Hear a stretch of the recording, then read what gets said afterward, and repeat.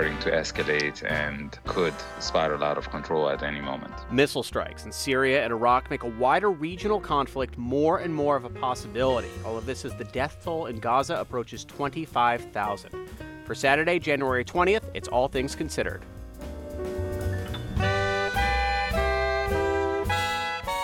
I'm Scott Detrow. Ahead, we'll look at serious allegations being made against the Georgia DA who filed charges against Donald Trump. And 4 years on, we're still trying to understand long COVID. Long COVID has affected every part of my life now. I wake up every day feeling tired, nauseous, and dizzy.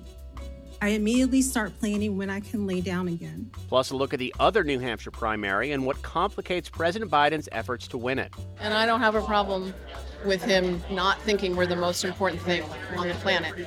But as a New Hampshire voter, I want to show him that we've got his back. First News. Live from NPR News in Washington, I'm Janine Herbst. Former South Carolina Governor Nikki Haley is questioning former President Trump's mental competence. As NPR's Tamara Keith reports, she's sharpening her criticism heading into the New Hampshire primary that takes place next Tuesday.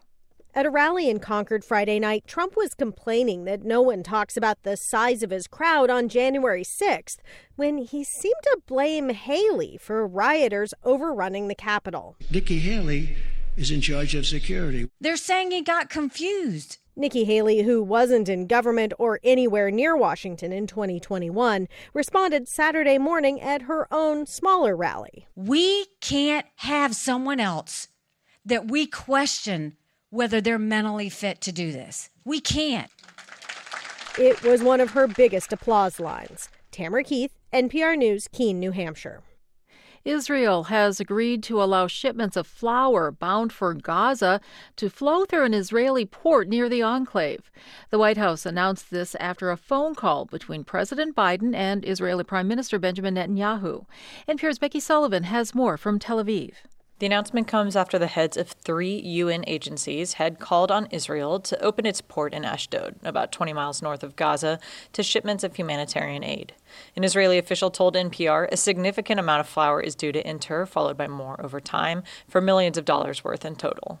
Flour and other food assistance arrives daily to southern Gaza, but aid groups say much more is needed, including in northern Gaza, which is mostly inaccessible from the south due to fighting and damaged roads. For many Palestinians, every day is spent struggling to find clean water and food. The UN warns that Gaza's entire population of 2.2 million people is at imminent risk of famine. Becky Sullivan, NPR News, Tel Aviv. It's been bitterly cold with heavy snows, gusty winds, and rain in much of the country these past couple of weeks, and more is on tap for this weekend. The National Weather Service says another Arctic blast will bring dangerous wind chills from the plains to the East Coast, with the southeast up through the northeast dealing with frigid temperatures today, too. But forecaster Bob Oravec says, hang on, warmer weather is on the way soon. There's approximately 132 million people that are under some type of winter advisory, wind chill advisories, hard freeze warnings, winter storm warnings. So it's definitely a highly impactful weather event over the next 2 days before we see a more moderating of the temperatures next week. And that means temperatures above freezing from the Midwest up to New England, which will help with that melting snow. Temperatures in the mid-Atlantic could hit the mid-50s next week, and officials say over the past 2 weeks, the weather is blamed for at least 55 deaths around the country.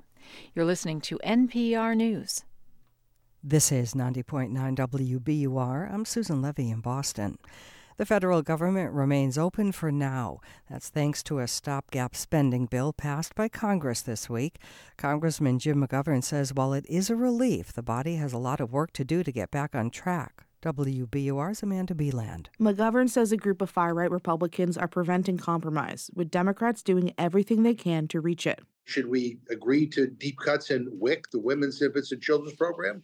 Should we agree to deeper cuts in environmental protection or basically cut the infrastructure monies that are helping to rebuild our country? We have given, we have moved, we have given all that we can. When asked on WBUR's Radio Boston if he thinks it's possible that the House will remain deadlocked until after the November election, McGovern said sadly yes. We have some serious issues that need to be addressed. Lawmakers have until March to avoid another shutdown. For 90.9 WBUR, I'm Amanda Beeland. The MBTA is announcing more planned service disruptions in order to repair sections of the subway. The Red Line between Alewife and Harvard will shut down for 10 days starting February 5th. An 18-day shutdown of the BC and D branches of the Green Line starts on February 20th. With the extremely low temperatures, it might take longer than usual to fully charge electric vehicles. AAA Northeast spokesperson Mark Shieldrop says our first major cold snap is not causing the major delays at charging stations in other parts of the country. Most EV owners are plugging in at home, and their batteries are going to be warmed overnight. The cars have systems in place to keep that battery conditioned. So that way, when folks are leaving in the morning, the car is warmed up and fully charged. Shieldrop says if your EV is outside for extended periods in the extreme cold, it will take longer to charge at the public charging stations. A 2013 Boston Marathon runner who became a symbol of resilience when he was thrown to the ground after the first bomb exploded has died. Bill Ifrig was 89 years old. 20 degrees in Boston at 5:06. Stay with us. We're funded by you, our listeners, and by the Walton Family Foundation, working to create access to opportunity for people and communities by tackling tough social and environmental problems. More information is at waltonfamilyfoundation.org. It's All Things Considered from NPR News. I'm Scott Detrow. The civilian toll in Gaza is rapidly approaching another gruesome milestone as Israel's war against Hamas grinds on. Nearly 25,000 people have now died, according to the Ministry of Health in Gaza, the majority of whom are women and children. Meanwhile, there are growing fears that the conflict could widen throughout the region following a strike in Syria earlier today that killed several Iranian military advisors.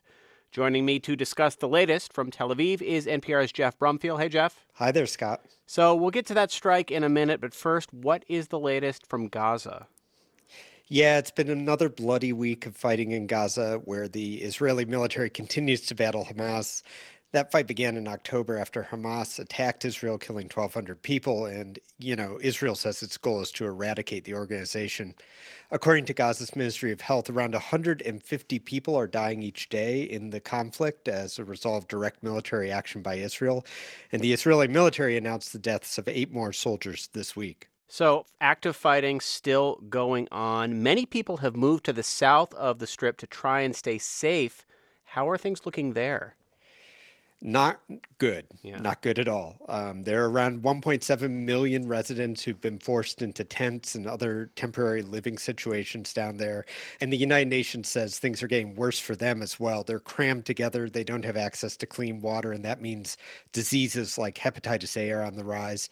And they're hungry. Hundreds of thousands of people in Gaza are at risk of famine. That's all according to the UN agency responsible for Gaza. Our producer, Anas Baba, is in Gaza. And he spoke today with Numan Kabaja, a 30-year-old father of 5, and here's what he had to say. He says, my children are hungry and my wife is hungry. We're all hungry and our relatives have been killed and our brothers have been killed. Enough. We are tired. We are tired. Now, there has been some good news in recent days. Gaza's internet and cell phone service appears to be back after an outage of more than a week. That's thanks to telecom workers still in the Strip who have gone into combat zones to make repairs. And NPR has also been told that Israel plans to allow a significant amount of flour to enter Gaza in coming days. But there's a long way to go before things turn a corner. So that's Gaza where the fighting is happening and many, many people are being killed. Beyond the Gaza Strip, what else is going on that we need to know about? Well, here in Tel Aviv, there was a big protest calling for new elections. That's because President Benjamin Netanyahu is becoming increasingly unpopular as this war drags on. And just now, he may have managed to strain relations with President Biden, too. In a post on social media on the platform X just a few hours ago, he rejected the idea of a Palestinian state. That, of course, is central to Biden's plans for the region. Right. And then we have these airstrikes in Syria. This morning, attack on an apartment building in Damascus killed 5 members of Iran's Revolutionary Guard Corps. Iran blamed Israel for the strike. The Israeli military declined to comment. But this comes just weeks after an Iranian missile struck what it claimed to be an Israeli intelligence post in Iraq. Right, and this has all led to fears that the war in Gaza could grow into a wider regional conflict. Is this another sign that it is, in fact, moving in that direction? I spoke to Ali Vaez. He's the director of the Iran Project at the International Crisis Group, and he told me this was a really significant strike because so many members of the Revolutionary Guard were killed. It is really starting to escalate and could spiral out of control at any moment. And in fact, there's just been reports of an attack on an Iraqi airbase where American troops are stationed. Rockets or missiles were fired towards the base. There appear to be some U.S. troops wounded, an official tells NPR. We don't know yet who was behind it, but the same base has been attacked multiple times since the outbreak of the war in Gaza, and it was struck by Iran back in 2020. All right, something to keep an eye on. That's NPR's Jeff Brumfield in Tel Aviv. Thank you so much. Thank you, Scott. This is a persecution. He actually just stormed out of the courtroom. Innocent until proven guilty in a court of law. It's time for Trump's trials. It's been a week where Trump racked up a big political win in the Iowa caucuses. Clear evidence that Republican voters, at least, are buying his argument that the 91 criminal counts he's facing don't really matter. And the way that Trump politicizes his legal cases and goes on the attack seems to be paying off, too. One of Trump's co-defendants in the Georgia election interference case has made some serious allegations about Fulton County District Attorney Fani Willis and whether she had an improper relationship with a prosecutor, Nathan Wade, who she hired for the case.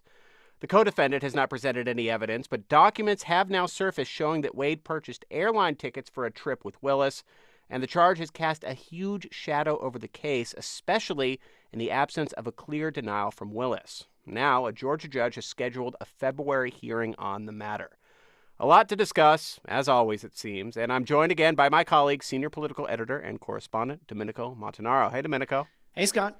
And along with Domenico Montanaro, we are joined by NPR Justice correspondent Carrie Johnson. Hey, Carrie. Hey there. So I want to start with the latest news out of this Georgia election case, as we were talking about, involving District Attorney Fani Willis and this accusation of improper conduct. This week, the judge in that case scheduled a hearing in February to hear evidence surrounding some pretty serious accusations. I mean, she's essentially being accused of giving her boyfriend a job. We don't know if they had a relationship at this point, but it's a serious accusation. And why does it carry so much weight? It carries so much weight because this is one of the potentially most damaging criminal cases against the former president of the United States, Donald Trump. This is squarely about whether he interfered with the last election and tried to overturn it, pressuring state officials in Georgia, allegedly conspiring with others in the state, and of submitting fake slates of electors. You know, these are very, very serious allegations against the former president. And instead of talking about what Donald Trump allegedly did, we're now talking about what the district attorney and her special prosecutor may have done. And that's just bad news for the case, for sure. And the charges remain the charges. This doesn't change any of the facts that Trump would eventually face a trial for. But is it fair to say that this just cast an enormous pall over the prosecution's case at this point? An enormous shadow. You know, one of the co-defendants of Donald Trump, Mike Roman, has actually filed court papers trying to get this case tossed out altogether against Mike Roman and trying to disqualify Fani Willis and Nathan Wade from participating in this prosecution, trying to get the entire Fulton County DA's office knocked off the case, in fact. So this is really serious stuff. Trump's lawyer in Georgia has suggested he's reviewing the allegations and may potentially join in that motion. So this could be a cascading series of problems for the district attorney's office that would really benefit Donald Trump in the media atmosphere, and we know he's seizing on it already. Yeah, and Domenico, we had talked last week about how Trump and his allies were trying to use this to undermine the case. You were with me Monday night as we were covering caucus results. We were interviewing a spokesperson for Trump's campaign, and he repeatedly, over and over and over, every question I had about the seriousness of the charges, he brought up these Willis allegations. That's certainly going to continue from Trump and everybody else.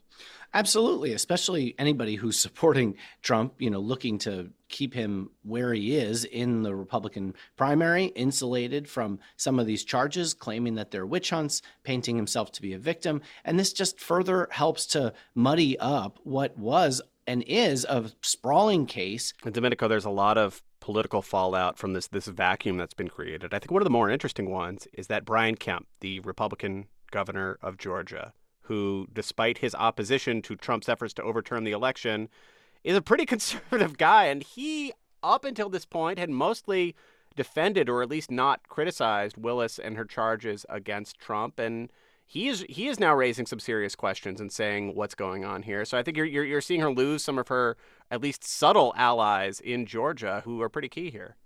Well, they want to see the prosecution go forward and not have there be some massive distraction where Trump gets off the hook because of something like this. And Willis claiming, racist or misogynistic attacks, those things may very well be true, but it sort of misreads the politics like you're talking about with somebody like Kemp, who she needs to keep on board, and not addressing the allegations head on really kind of mucks things up, allows Trump's team to muddy the waters, question Willis's character and ethics, just as she's trying to take on this sweeping case. Now, even if she is having a relationship with someone who works with her, as inappropriate as that might be, it really says nothing about whether Trump is guilty of the crimes he's being accused of, trying to overturn the election results. But it's an unwelcome distraction for her. And the case could, this could lead to delays in a case that Willis had wanted to begin a trial for on August 5th. And before we shift gears, just one more contextual thing here, Carrie. I think we kind of mentioned it in passing, but just to underscore, to remind people who aren't as up to speed, this matters because this was an outside lawyer brought in to handle this case who has been paid legal fees in the hundreds of thousands of dollars. An outside lawyer who's well known in Fulton County, but hasn't done a lot of major league criminal cases like this one, this big racketeering case against the former president and many of his associates. And the guy's gotten $650,000 in payments. And the allegation from one of these defendants, co-defendants of Donald Trump, is that Fani Willis may have taken steps in the investigation that benefited Nathan Wade financially and may have benefited her. And so there's a serious legal and ethical issue here. It may not result in the dismissal of any of these charges, but it certainly is going to require a response from both of these prosecutors. Carrie Johnson, national justice correspondent, thanks again for joining us. Oh, my pleasure. And Domenico Montanaro, senior political editor and correspondent. Thank you. Hey, you're welcome.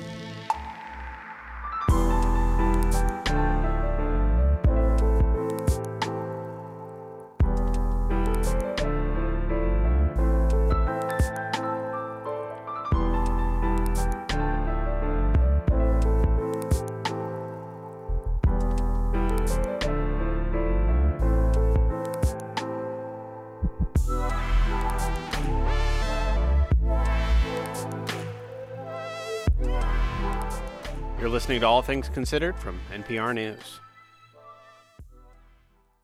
WBUR supporters include The Huntington, presenting Stand Up If You're Here Tonight, a man-seeking audience.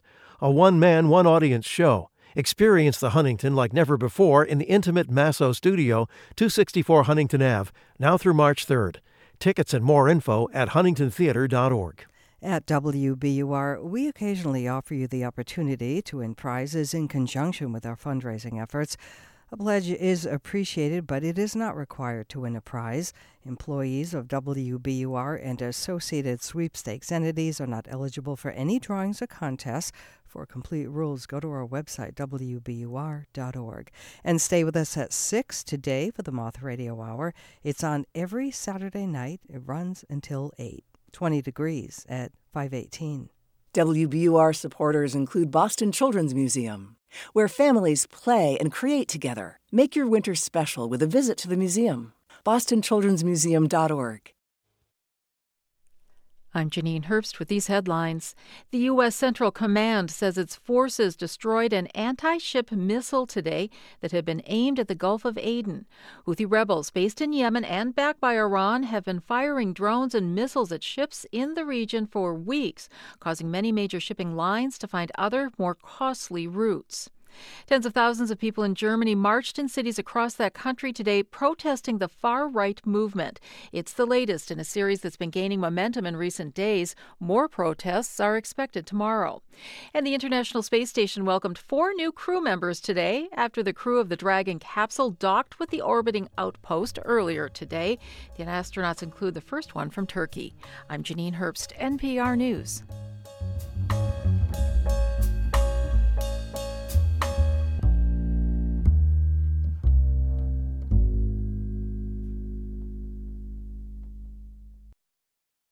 Support for NPR comes from the station and from Made in Cookware. Made in Cookware is crafted by chefs for chefs and designed for restaurants and home kitchens around the world. Their cookware can be found at madeincookware.com. From the Public Welfare Foundation, committed to advancing a transformative approach to justice that is community-led, restorative, and racially just. Learn more at publicwelfare.org.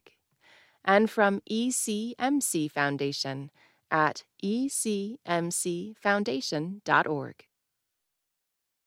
It's All Things Considered from NPR News. I'm Scott Detrow.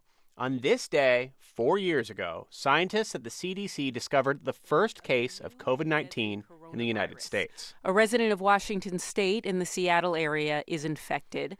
At that point, the new virus and the illness it caused were a mystery. And as the years have gone on, we have learned more and more. But one of the biggest remaining unknowns is long COVID, that constellation of symptoms that plagues some people but not others long after an infection. So where do things stand with long COVID now? That was the topic of a Senate hearing held on Thursday. NPR health reporter Will Stone covers long COVID and joins us now. Hey, Will. Hey, Scott. And before we get into that hearing, you're based in Seattle, and you were on the ground covering those very early first known cases of COVID, right? I was. Many of us have our first COVID memories, that moment when it suddenly became very real. For me, it was rushing to the Washington Public Health Laboratory and sitting there. No one was wearing masks yet, and the governor and health officials talked about this first case. And if you recall, it wouldn't be until later in February that we actually realized there were more cases in Washington and elsewhere in the country that had no connection to overseas travel. Yeah, and since then, you've been covering long COVID for years now. You were watching this recent Senate hearing. What stood out to you?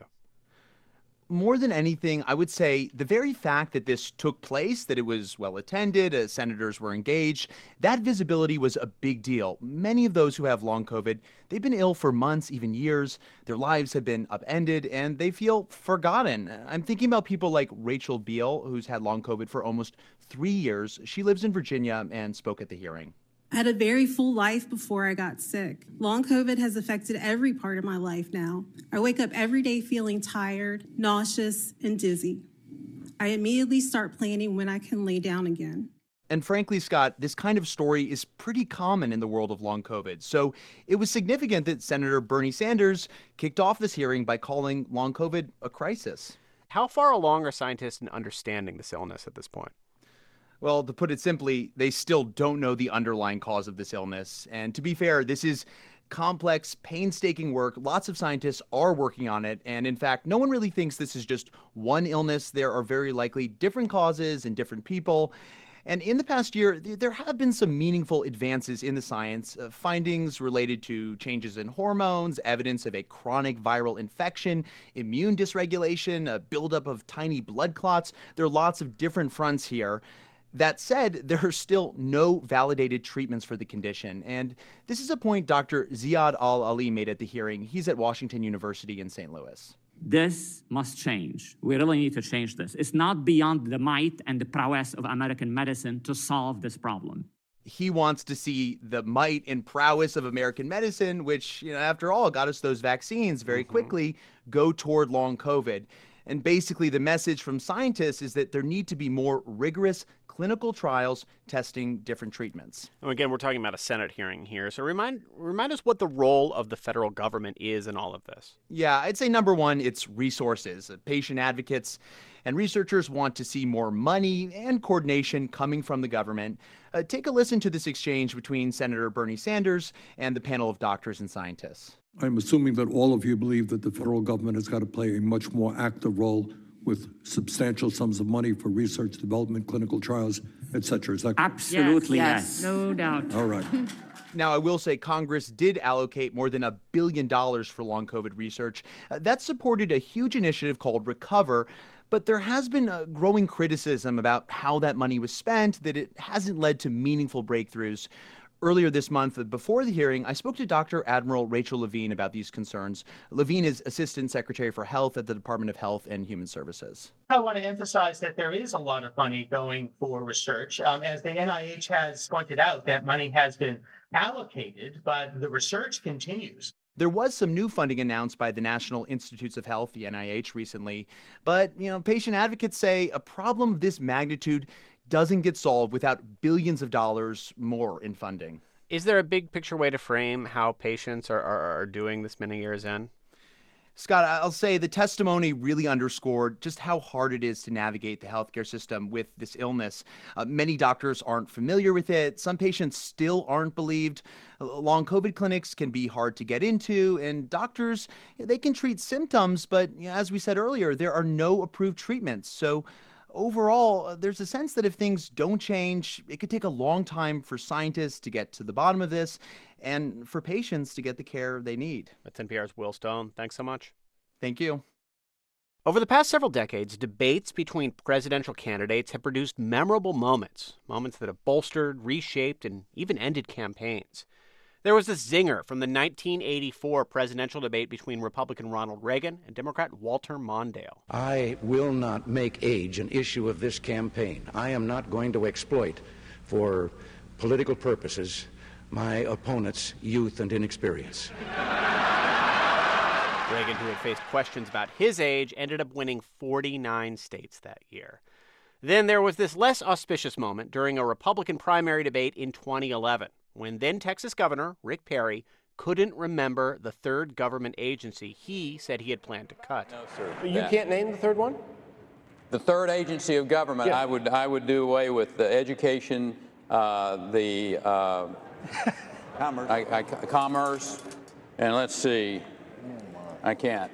The third one I can't. Sorry. Oops. Perry washed out of the race. Zingers and gaffes aside, debates can also get pretty heated.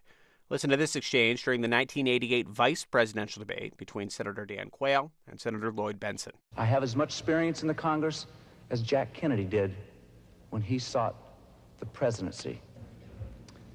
Senator, I served with Jack Kennedy. I knew Jack Kennedy.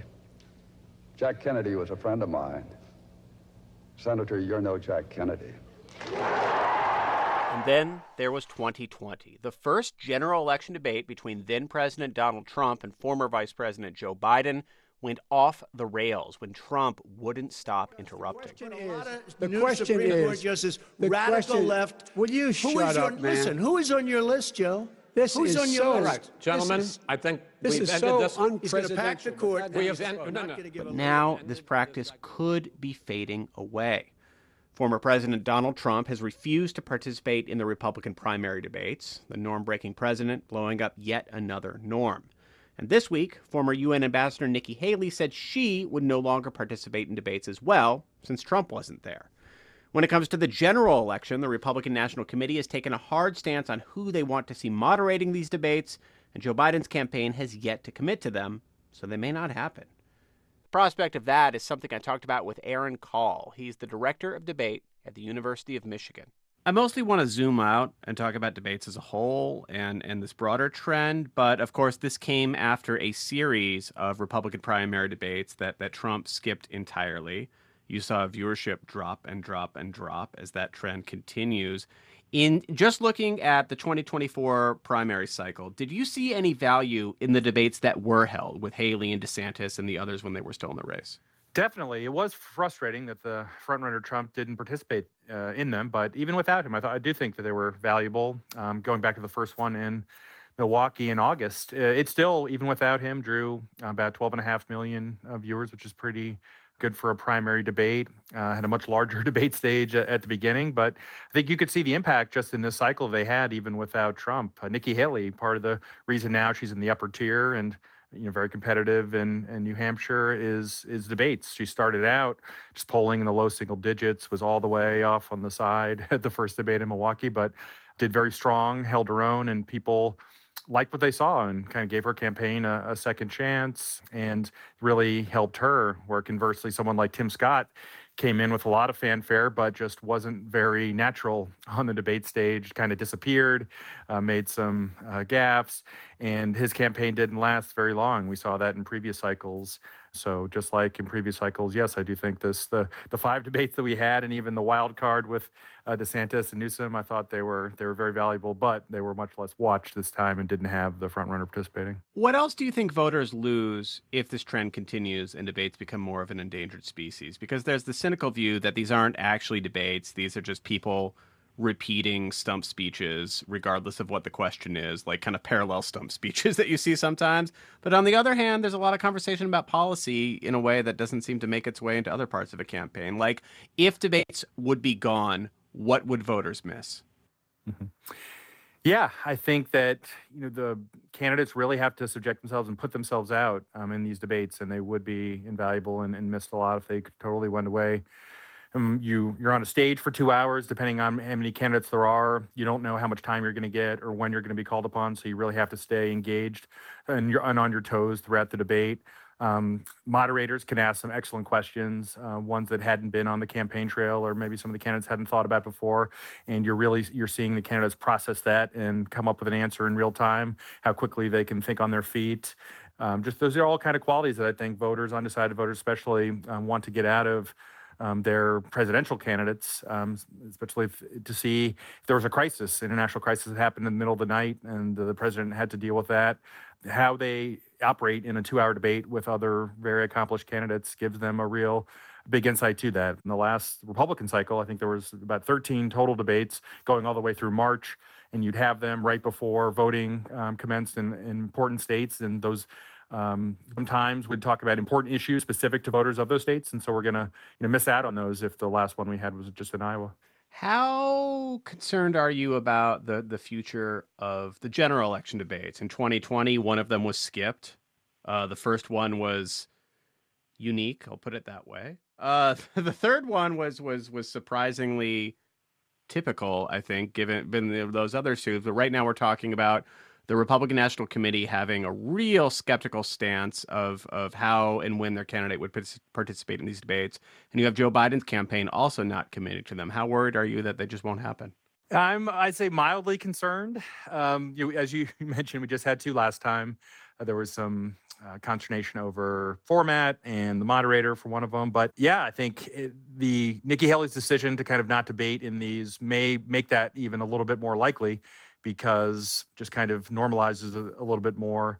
And yeah, I mean, certainly President Biden could say, Donald Trump didn't participate in debates in the primary, so why should I debate him now? And that's something the RNC had warned Trump about when trying to get him to do at least those early debates, that if you don't do that, there will be a risk that you may not have general election debates. There's also controversy over those. The RNC specifically not liking the commissional presidential debates. They've been involved in these for the last several decades, and the moderators they select and who's on their board and things like that. But Trump hasn't signed that pledge, and so he's not technically bound to it. And if Trump decides that he wants to debate, the RNC is going to get in line there. And at least as of now, all indications are he wants to debate in the general election. He doesn't want to debate in the primary because he's up a lot and doesn't want to kind of dignify the other candidates that are on stage, but thinks there'd be a lot of value in debating 81-year-old President Biden, thinks he could maybe commit a gaffe that would be disqualifying. And so a little yet to be seen. I think there'll be a lot of pressure to do it, especially at the presidential level, and hopefully we'll get at least 2 like we did last time. But just like these past primary ones were canceled, know that there's a chance that we may not have them, which would be a shame. We went a large period without having them. After the Kennedy-Nixon debates all the way through 1976, there was a period of about 15, 16 years where there were no presidential debates, and so I definitely don't want to return to a time like that. That was Aaron Call, Director of Debate at the University of Michigan. Thanks for joining us. Anytime.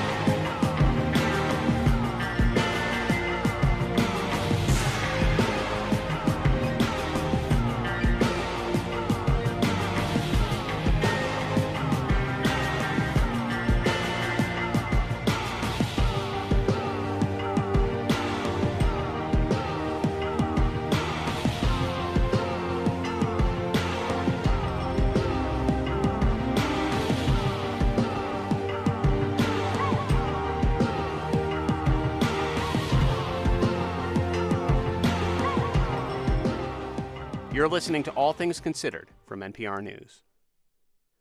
President Biden's decision to not run in this Tuesday's New Hampshire primary and New Hampshire's commitment to honor the state law that requires it to vote first has shaped, maybe even warped, the 2024 Democratic primary there. It's also prompted some Democrats to mount a write-in campaign on the president's behalf, something that hasn't been seen in decades. Josh Rogers of New Hampshire Public Radio reports. There are moments when this Democratic primary can feel almost normal, like when Massachusetts Governor Maura Healey visited Democrats in Concord for a pre-primary pep talk. Her message was straightforward: run up the vote total for Joe Biden. Let's have an overwhelming showing like never seen before. And let that send a signal across the country, because people pay attention to New Hampshire. But President Biden himself isn't paying attention. He declined to even put his name on the ballot here when New Hampshire refused to follow the DNC calendar he proposed that put South Carolina at the head of the 2024 Democratic nominating queue. That move was a gut punch to Democrats here. It also created an opening for Democrats mounting long-shot challenges to Biden. Joe Biden should have been right here with us today. I agree with that. He is taking the Granite State for granted. That was Minnesota Congressman Dean Phillips and author Marianne Williamson debating in Manchester. But the barbs on this front aren't all heading the president's way. The DNC wrote to Democrats here this month to stress the January 23rd primary is, quote, meaningless as far as choosing a nominee. Right as New Hampshire Democrats who support Biden are going all out to boost his fortunes here, as in this TV ad paid for by a write-in Biden super PAC. Voting for Biden is easy. Start at the bottom of the ballot. Fill in the oval for write-in. And write in Joe Biden. Joe Biden. Joe Biden. It's all on the line. A separate write-in Biden entity is meanwhile focusing on face-to-face outreach, Zoom meetups, and deploying volunteers to reach Democrats wherever they congregate. I will do whatever I can because I'm a true Democrat. Maura Willing of Concord was putting the arm on attendees at a state Democratic Party fundraiser. Willing backed Elizabeth Warren over Biden in the 2020 primary, but says her view of Biden has since changed. I mean, I remember at the time thinking, oh, what a sweet old man. And now he's a good president. And I don't have a problem with him not thinking we're the most important thing on the planet. But as a New Hampshire voter, I want to show him that we've got his back. New Hampshire Democrats may. Recent polling shows plenty of Democratic primary voters here do plan to write in Biden, but some have other ideas. George Bruno, a former state Democratic Party chairman, decided to register as an independent to vote against Donald Trump in the Republican primary. Here in New Hampshire, independents can vote in the primary of their choosing. Bruno thinks Biden's been fine as president, but I never thought of him as a two-term, 8-year president. And I was kind of hoping that there would be more competition for the nomination this year. I regret that there isn't. Write-in organizers, meanwhile, think a strong showing here for Biden will help make the case that New Hampshire deserves to return to the front of the DNC's nominating calendar come 2028. But for right now, Concord lobbyist Jim Demers hopes the write-in effort can give Democrats generally something to build on after the primary. I think this effort really does lay the foundation because it's getting people engaged, it's organizing people, and I think it will all be helpful when the November election comes about. And that's something pretty much every New Hampshire Democrat, whether they back Biden's write-in or not, will tell you they'd welcome. For NPR News, I'm Josh Rogers in Concord. This is NPR News. Turn your old car into new news. Keep the programs you love running by donating your vehicle to WBUR. Details at wbur.org/cars. And we thank you for spending part of your weekend with 90.9 WBUR and for listening every day. The latest news is at the start of every hour. I'm Susan Levy. Stay with us at 6 for the Moth Radio Hour. Voters in New Hampshire are gearing up to cast their primary votes. On Tuesday, live special coverage of the New Hampshire Democratic and Republican primaries starts at 7, right here on 90.9 WBUR. Get closer to the issues as you get closer to your vote. 17 degrees at 5:39. The wind chill value right now is 2 degrees.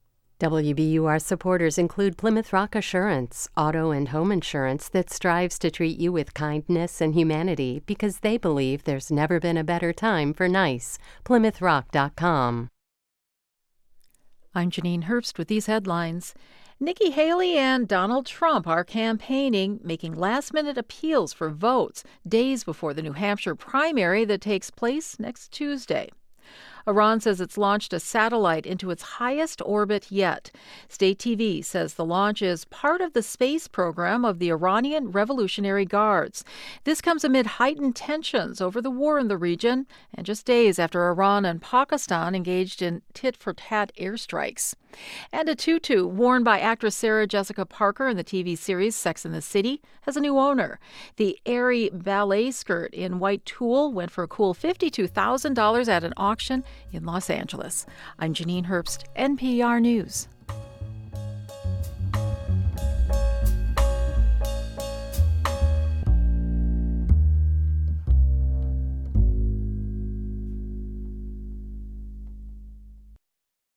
Support for NPR comes from this station and from Luminescence Foundation, dedicated to shedding light on neurological research focused on Alzheimer's and Parkinson's diseases and supporting land conservation initiatives.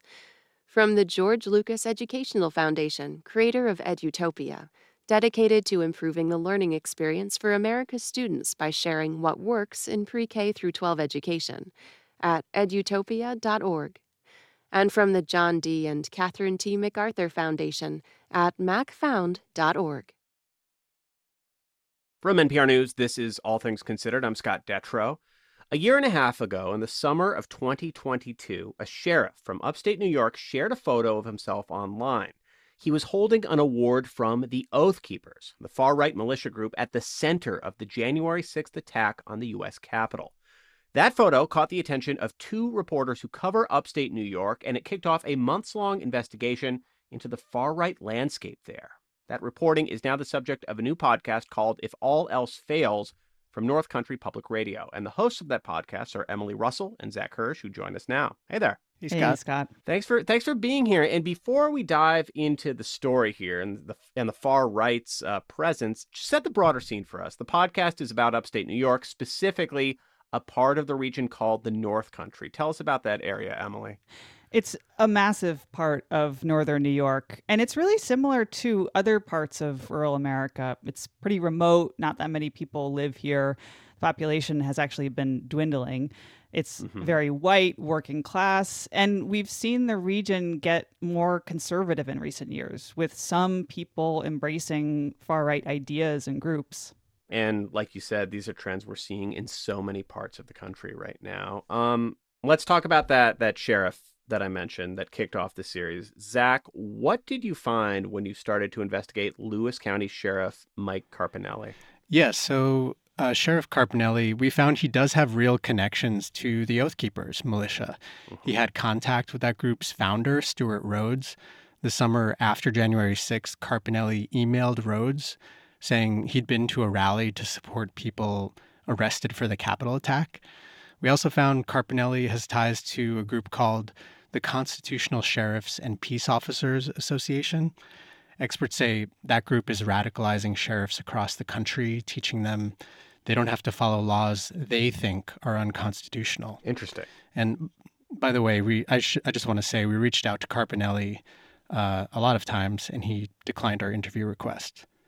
Okay, well, that's a good thing to flag up top as we keep going. But I mean, you're talking about kind of this broad push, not following laws that you personally think are unconstitutional. Mm-hmm. Emily, how does this far right mentality impact people in the area? Yeah. In the last decade, some sheriffs from upstate New York, including Mike Carpinelli, have refused to enforce some state gun laws. That impacts people. We also saw that mentality play out during the pandemic. Sheriffs refused to enforce some health mandates.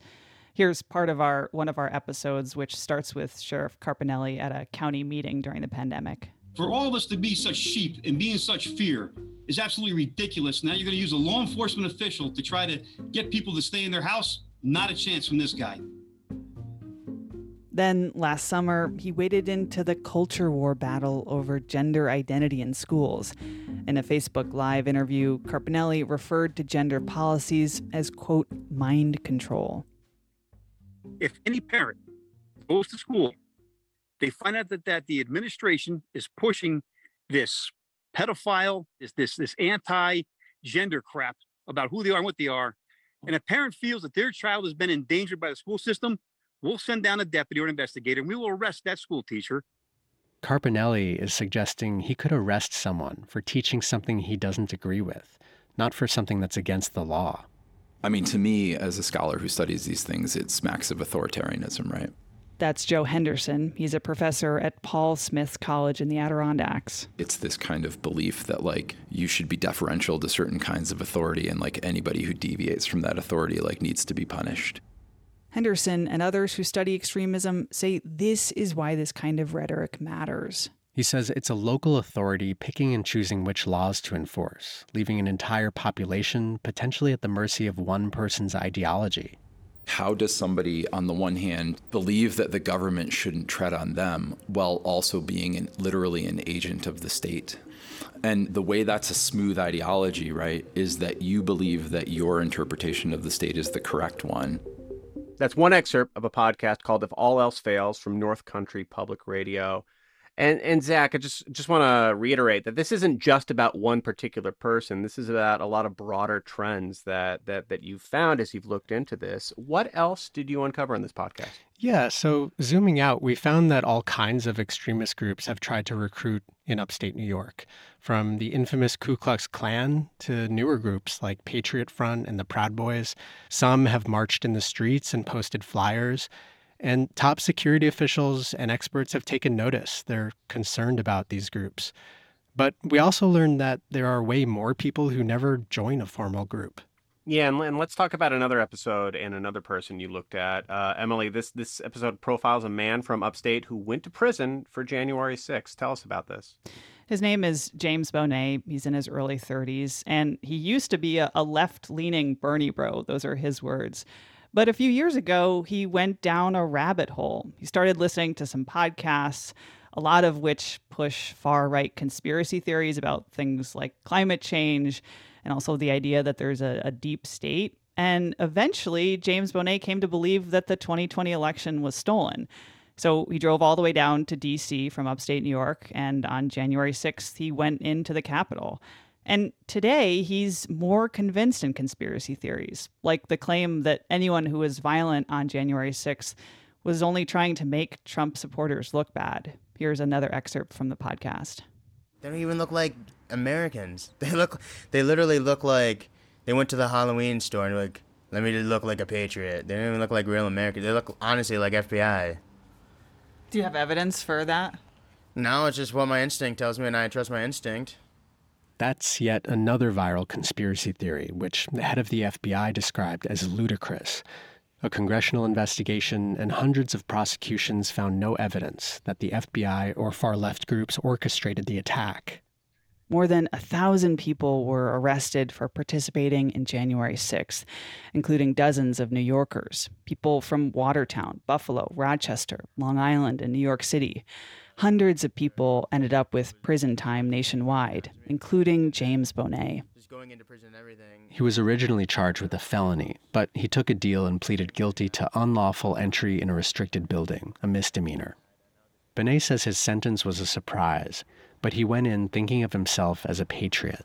During the American Revolutionary War, some of our founding fathers were imprisoned, and I thought, if they could survive that, then I could survive 3 months or 72 days in prison. So that was my mentality going through it.